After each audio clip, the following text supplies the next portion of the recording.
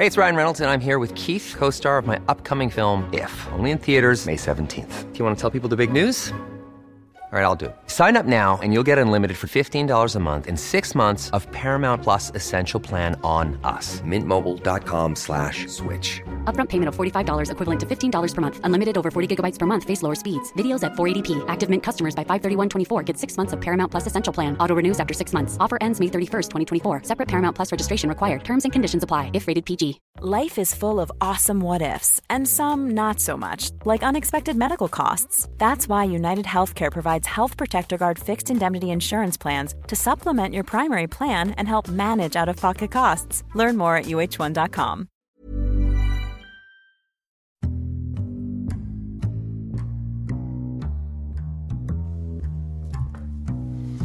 Welcome to the Insomnia Project. Sit back, relax, and listen as we have a conversation about the mundane, the ordinary, something that just sort of happens. One thing that we can promise is that our conversation will be less than fascinating so that you can just relax, drift off, lie, listen, and maybe sleep. Thank you for joining us. We hope you will listen and sleep, and follow our tweets at listen and sweep. Sound like I said sweep, but it's listen and sleep. I'm your host, Marco Timpano, and joining me today I have the privilege of having a dear friend and talented voice, Trevor Martin, to the show. Welcome. Thank you for having me.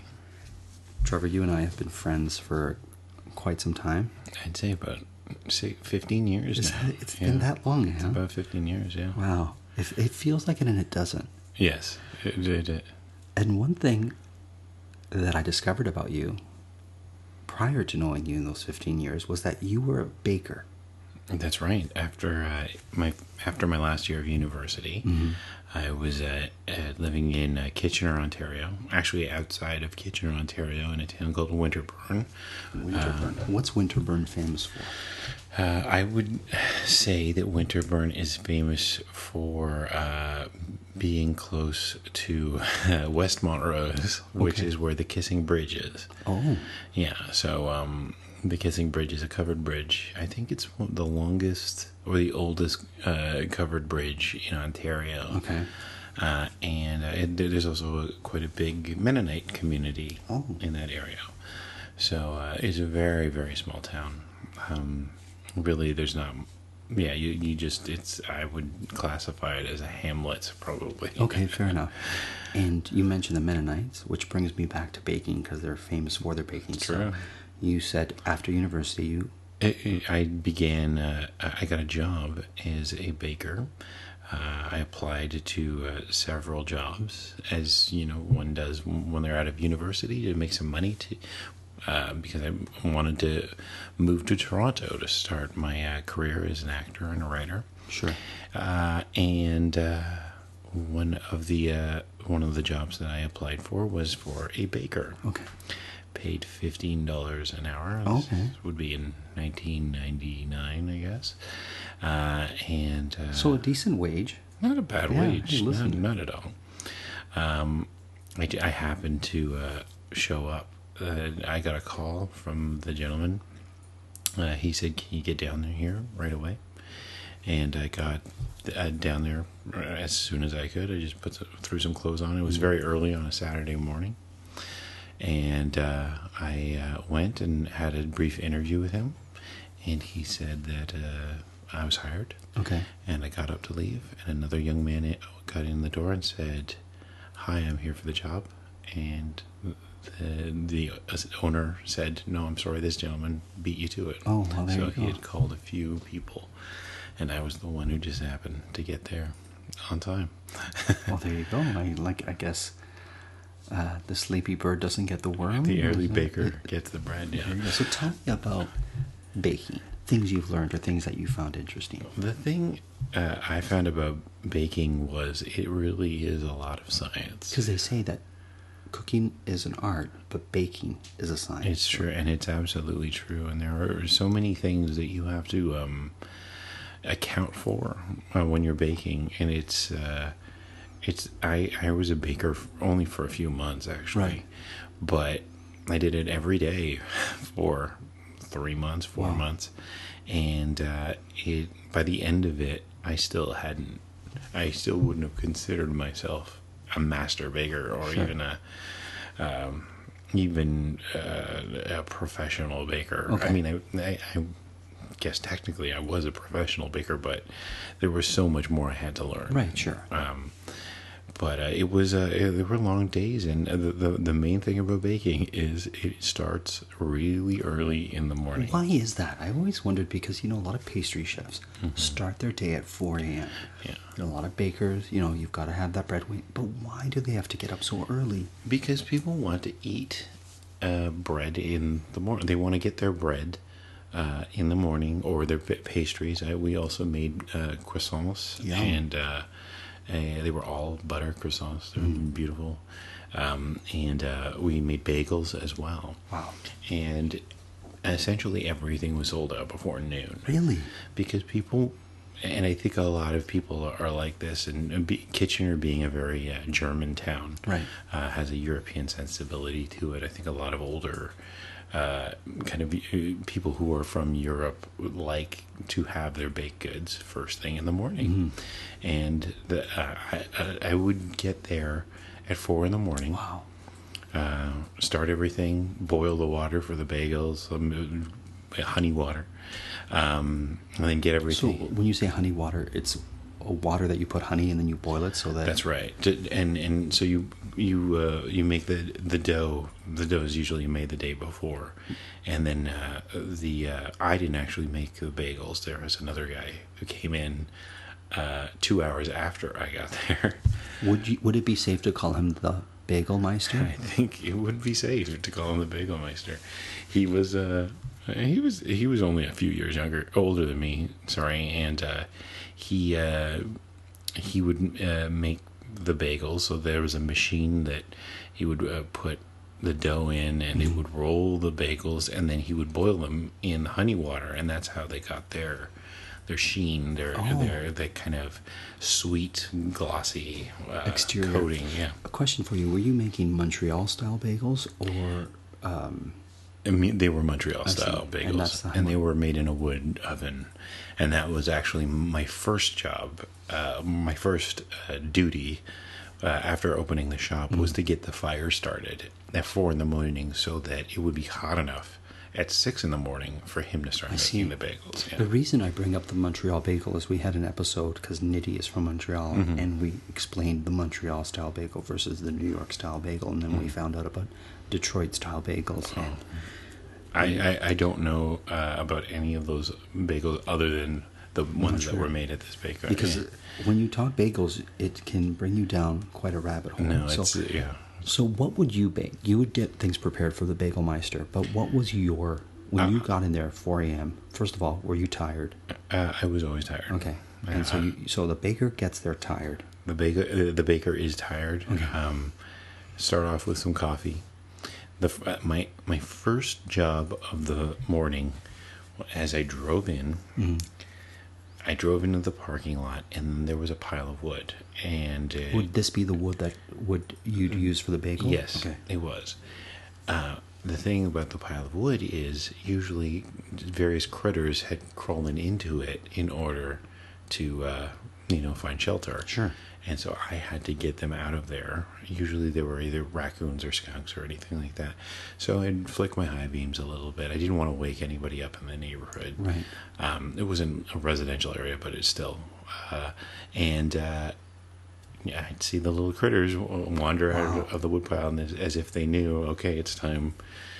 It's morning. I've worn out my welcome. Sounds like a Disney film. a little bit. It was, they were groggy, just like me. Okay.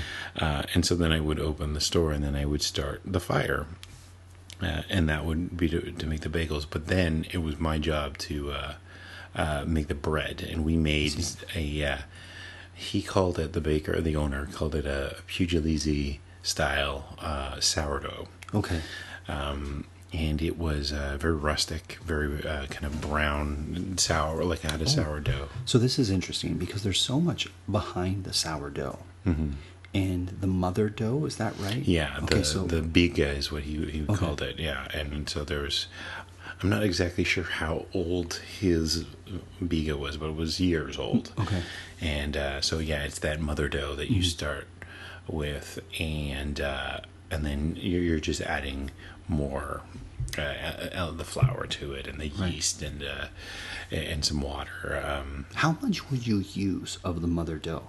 And I know like places in Sweden have some breads that they have mother doughs from hundreds and hundreds of years that have been passed on to their families, so much so that when they go on vacation, they have mother dough nannies or like babysitters that will babysit the mother dough so that it doesn't, I don't know what, like grow to ferment too much, or it gets used and stays viable. Yes. So how much would you use? Like, do you just take a little sort of like dash of it, or do you take a big sort of chunk of it? I feel like it was.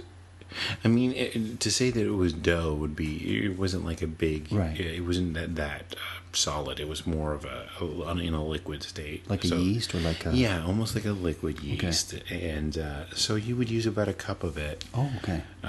Because we were making a lot of bread. Right. I mean, we were making upwards of 5 or 6 dozen loaves of bread. So it was it was enough to I guess establish the flavor, get that sort of sour quality to the bread. Sure. So I would include that, and then there were there was lots of flour, and it was a big mixer. I can't remember the exact like an volume. Industrial mixer that has the big sort of are they like paddles, I guess? Yeah. I guess it was like a I guess a spiral shape. Oh, the spiral. Okay. Yeah, and so you would mix up that dough and then portion it, and the key was everything is measured perfectly, because you're selling it, and you need to sell it.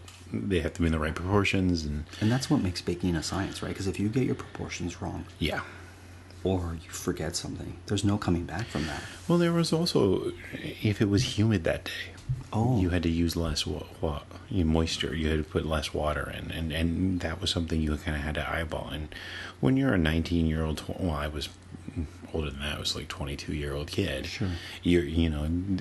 That's not something you realize right away. So there were a few bread batches that were kind of flat. They were on the less leavened side, I guess. You made matzah. Yeah, essentially. Yeah, and you'd get some comments from some of the older German patrons about their bread didn't look right, but the owner was a nice guy. He Mennonite, New Order Mennonite. Oh wow! He actually came into baking from sculpting. He was a sculptor, actually a well-regarded sculptor. Wow! And he used a kiln, and so he had he had used ovens before. So he had an appreciation for the bake. I guess. Yeah, exactly. And then decided, his passion was bread, and so he went to Italy, and he went to all across Europe and sampled different breads, and came back with some recipes, and then just made it his commitment. Now it's actually it's a chain in that area. Yeah. Have you been back? Yes, I have been back, and I went back a few years after I had left. And the woman who was making the pizzas, because they also made pizzas for lunch in the wood oven, saw me and remembered me and gave me a pizza. Oh, that's amazing. So, Trevor. Yeah. What makes good bread for you? If you were to go and buy bread, what as someone who worked in a bakery, who was a baker, and not quite a bagelmeister, but still we'll grant you some latitude there, because you did make the honey with water. When you go looking for baked goods, what are the things that you say this is good versus this, which is not so good? I feel like the first thing is obviously what it looks like. You want something that's, I mean, again, it depends on what you're baking, but you want the color to be right. Okay. the bread that we were making was like a rye almost, Right. and so there was a darkness to it, a brown kind of, and because it was so rustic, there was a little bit of flour still on top. Oh, I of love it, that. So that it looked really beautiful and very inviting. I usually like a harder crust, like something with a little slightly thicker crust. Mm-hmm. And then this specifically had that sour element to it. And I think, I guess being from a German family, rye was something that was in my family. We usually lean towards the sour or the heavier breads and those things. The like hearty that. breads. The hearty breads, yeah. The breads that would sort of like, it's interesting because when you look at breads in different cultures, you see how they utilize that essential sort of food item with their cuisine. So, for example, if you go to Tuscany, the bread won't be salted. It'll lack salt because what they pair the bread with is very salty. In other words, a lot of the sort of prosciuttos and salumi that they have there are very salty. So if you have salty bread with salty salumi, it overburdens your palate with salt. Yeah. So they modify that way. But if you go to look at different countries, and you see the breads that they use. So, for example, in Germanic countries, hearty breads, breads that are going to go well with stews, wintry type breads, or breads that are going to be hearty for the winter.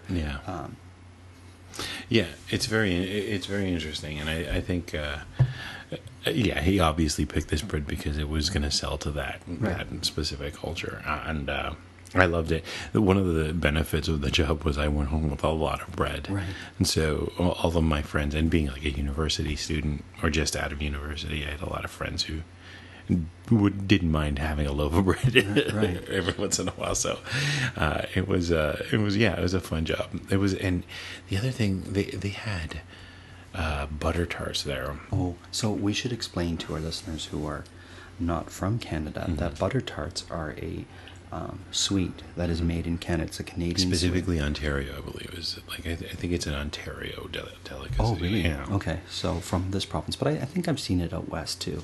Possibly, but I think it came from here. Okay, so born here, the butter tart. How would you describe it, Trevor? Before we go on, because I already know what you're going to say is going to be interesting. So let's describe it. I describe a butter tart to my American relatives or anyone who hasn't tried one. Imagine a pecan pie without the pecans. So it's essentially a tart with a very buttery, floury, decadent crust, and then inside is essentially just a beautiful brown sugar, syrupy, and this is the way that I like butter tarts. And I just want to modify what you said, if you don't mind, is that it's gooier than a pecan pie. So if you were to make it in a tart, and the pastry in the tart in particular is very flaky. Yeah. Sorry, but you were saying butter, how you like it. Well, see, I've seen a few butter tarts in my day, and some of them have almost a gelatinous quality, kind of like a pecan pie, and I think those are the store brands. Right. But the ones that are really good, it's almost like a liquid state. Yeah. So when you bite into it, you need several napkins just to make sure that you're protected. Yeah. It's almost like a golden molasses, almost kind of. And I don't know what that center is. Is it just? I think it's brown sugar and butter and goodness. Now I like the traditional butter tart that has raisins in it. Okay. I'm not averse to raisins, but I almost always dislike raisins, but butter tarts are one of the things that I will accept raisins in. So where don't you like your raisins? Almost everything else. Really? Literally almost everything else. What about just raisins just like that? And would you eat raisins just like that? Yeah, if somebody had like a box of raisins, I might have a couple. Okay. But if they're in a salad or if they're in... I just find I don't want that texture. So cinnamon raisin bread is not your game. Oh well, maybe I'll have maybe a little bit of that, or maybe in like a Christmas like one of those Christmassy cakes or something like that. I'll take it, but usually I think it stems from being a kid and always being fooled into thinking I'm eating a chocolate chip cookie and it's a raisin cookie, and I'm like, oh no. Have you ever had raisins soaked in liquor? I feel like I have. Because my grandmother would take raisins, and they'd soak them in grappa. Yeah. And then they would take the grappa soaked raisins, and grappa is an Italian sort of liqueur. It's made of the skin of the grape. The skin and the sticks and the leaves of the grapes, and it's like an alcohol. Mm-hmm. If you haven't had it, it's wonderful. But they would soak the raisins in grappa, and then they put it on their ice cream. Okay. And the interesting thing is, they would also feed it to us kids. And I don't know if it was because we wanted it, sure. But I remember as a kid having these really strong raisins with my ice cream. Listen, if you have to soak it in alcohol, it's not fair. It's not fair. Fair enough. I'll eat it if it's soaked in so alcohol. you know what, Trevor? I endeavor to make you. I'm going to ask my mother how to make this. They called it uvetta, but this raisin soaked in grappa. Maybe you and I will have some and see if it changes your perspective on certainly, raisins. Absolutely. Can I ask you, panettone, should panettone have raisins in it? Oh, that's a really good question. So panettone, and I think we may have discussed this in another episode as well, is a traditional Christmas bread, Italian Christmas bread. And you'll get versions of it around Easter, so around religious holidays. And it is a sweet bread. Mm-hmm. And traditionally it has raisins and candied orange or candied citrus in it. Now, I think it all depends on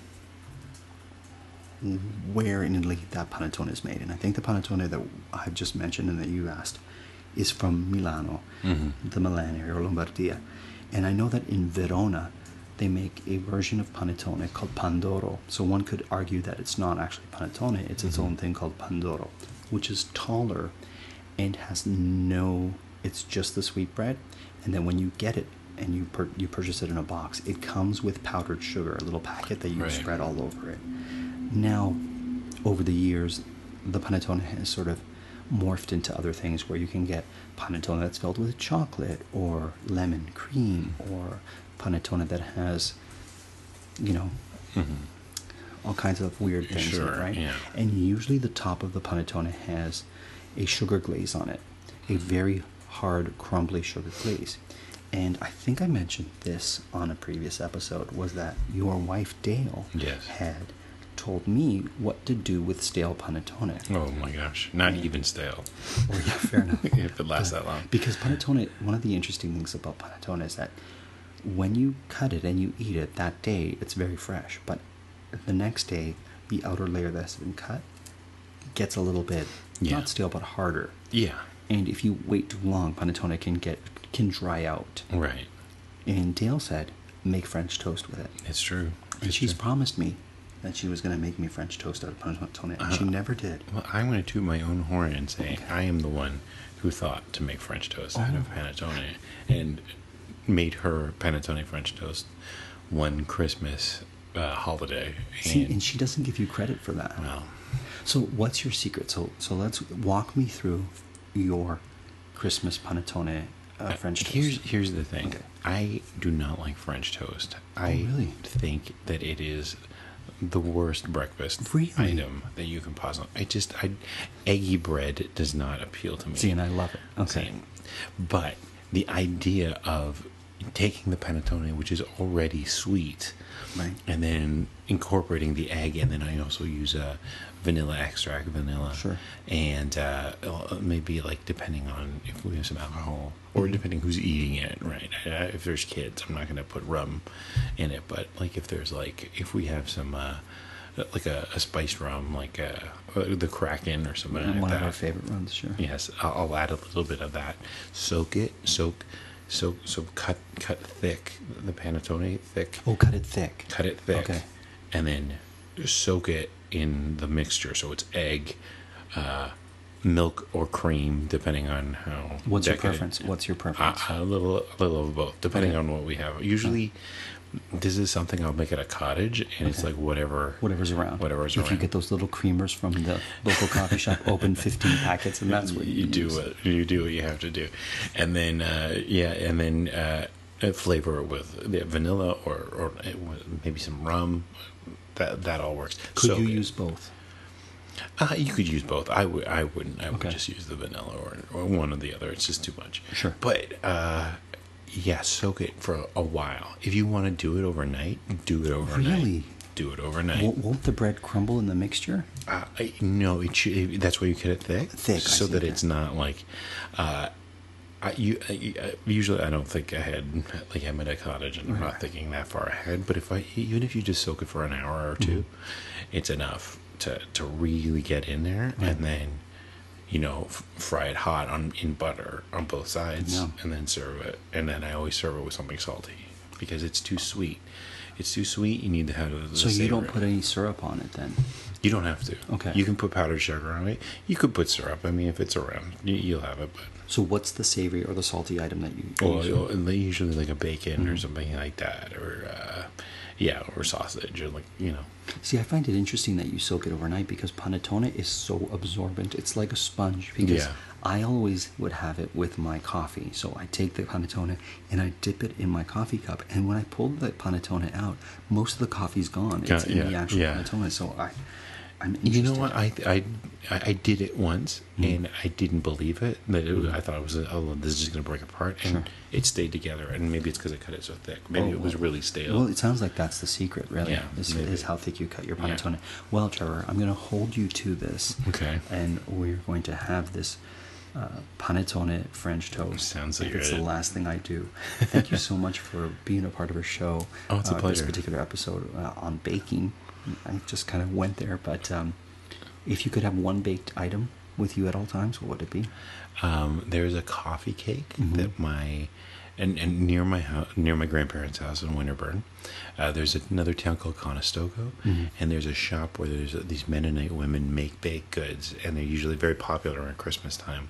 But they also make a coffee cake, and it's very simple. It's a very round cake, kind of like panettone, but not as high, Tall, yeah. and it covered in brown sugar, Yum. brown sugar top, and it is like that's Christmas morning to me. That's Christmas morning, yeah. So There you go. Well, Trevor, this episode was about baking. Yeah. I'm going to have you in to talk about butchering and then about candlestick making. Oh, I love it. Yeah. Get on that. Trevor Martin, thank you so much for being part of the Insomnia Project. My pleasure. Thank you. As always, we are produced by Drumcast Productions, and we are currently recording in Toronto, just a pinch away from Queen Street in Leslieville. Leslieville? We're technically the beach. Oh, the beach. So we're the beach in Toronto. Enjoy.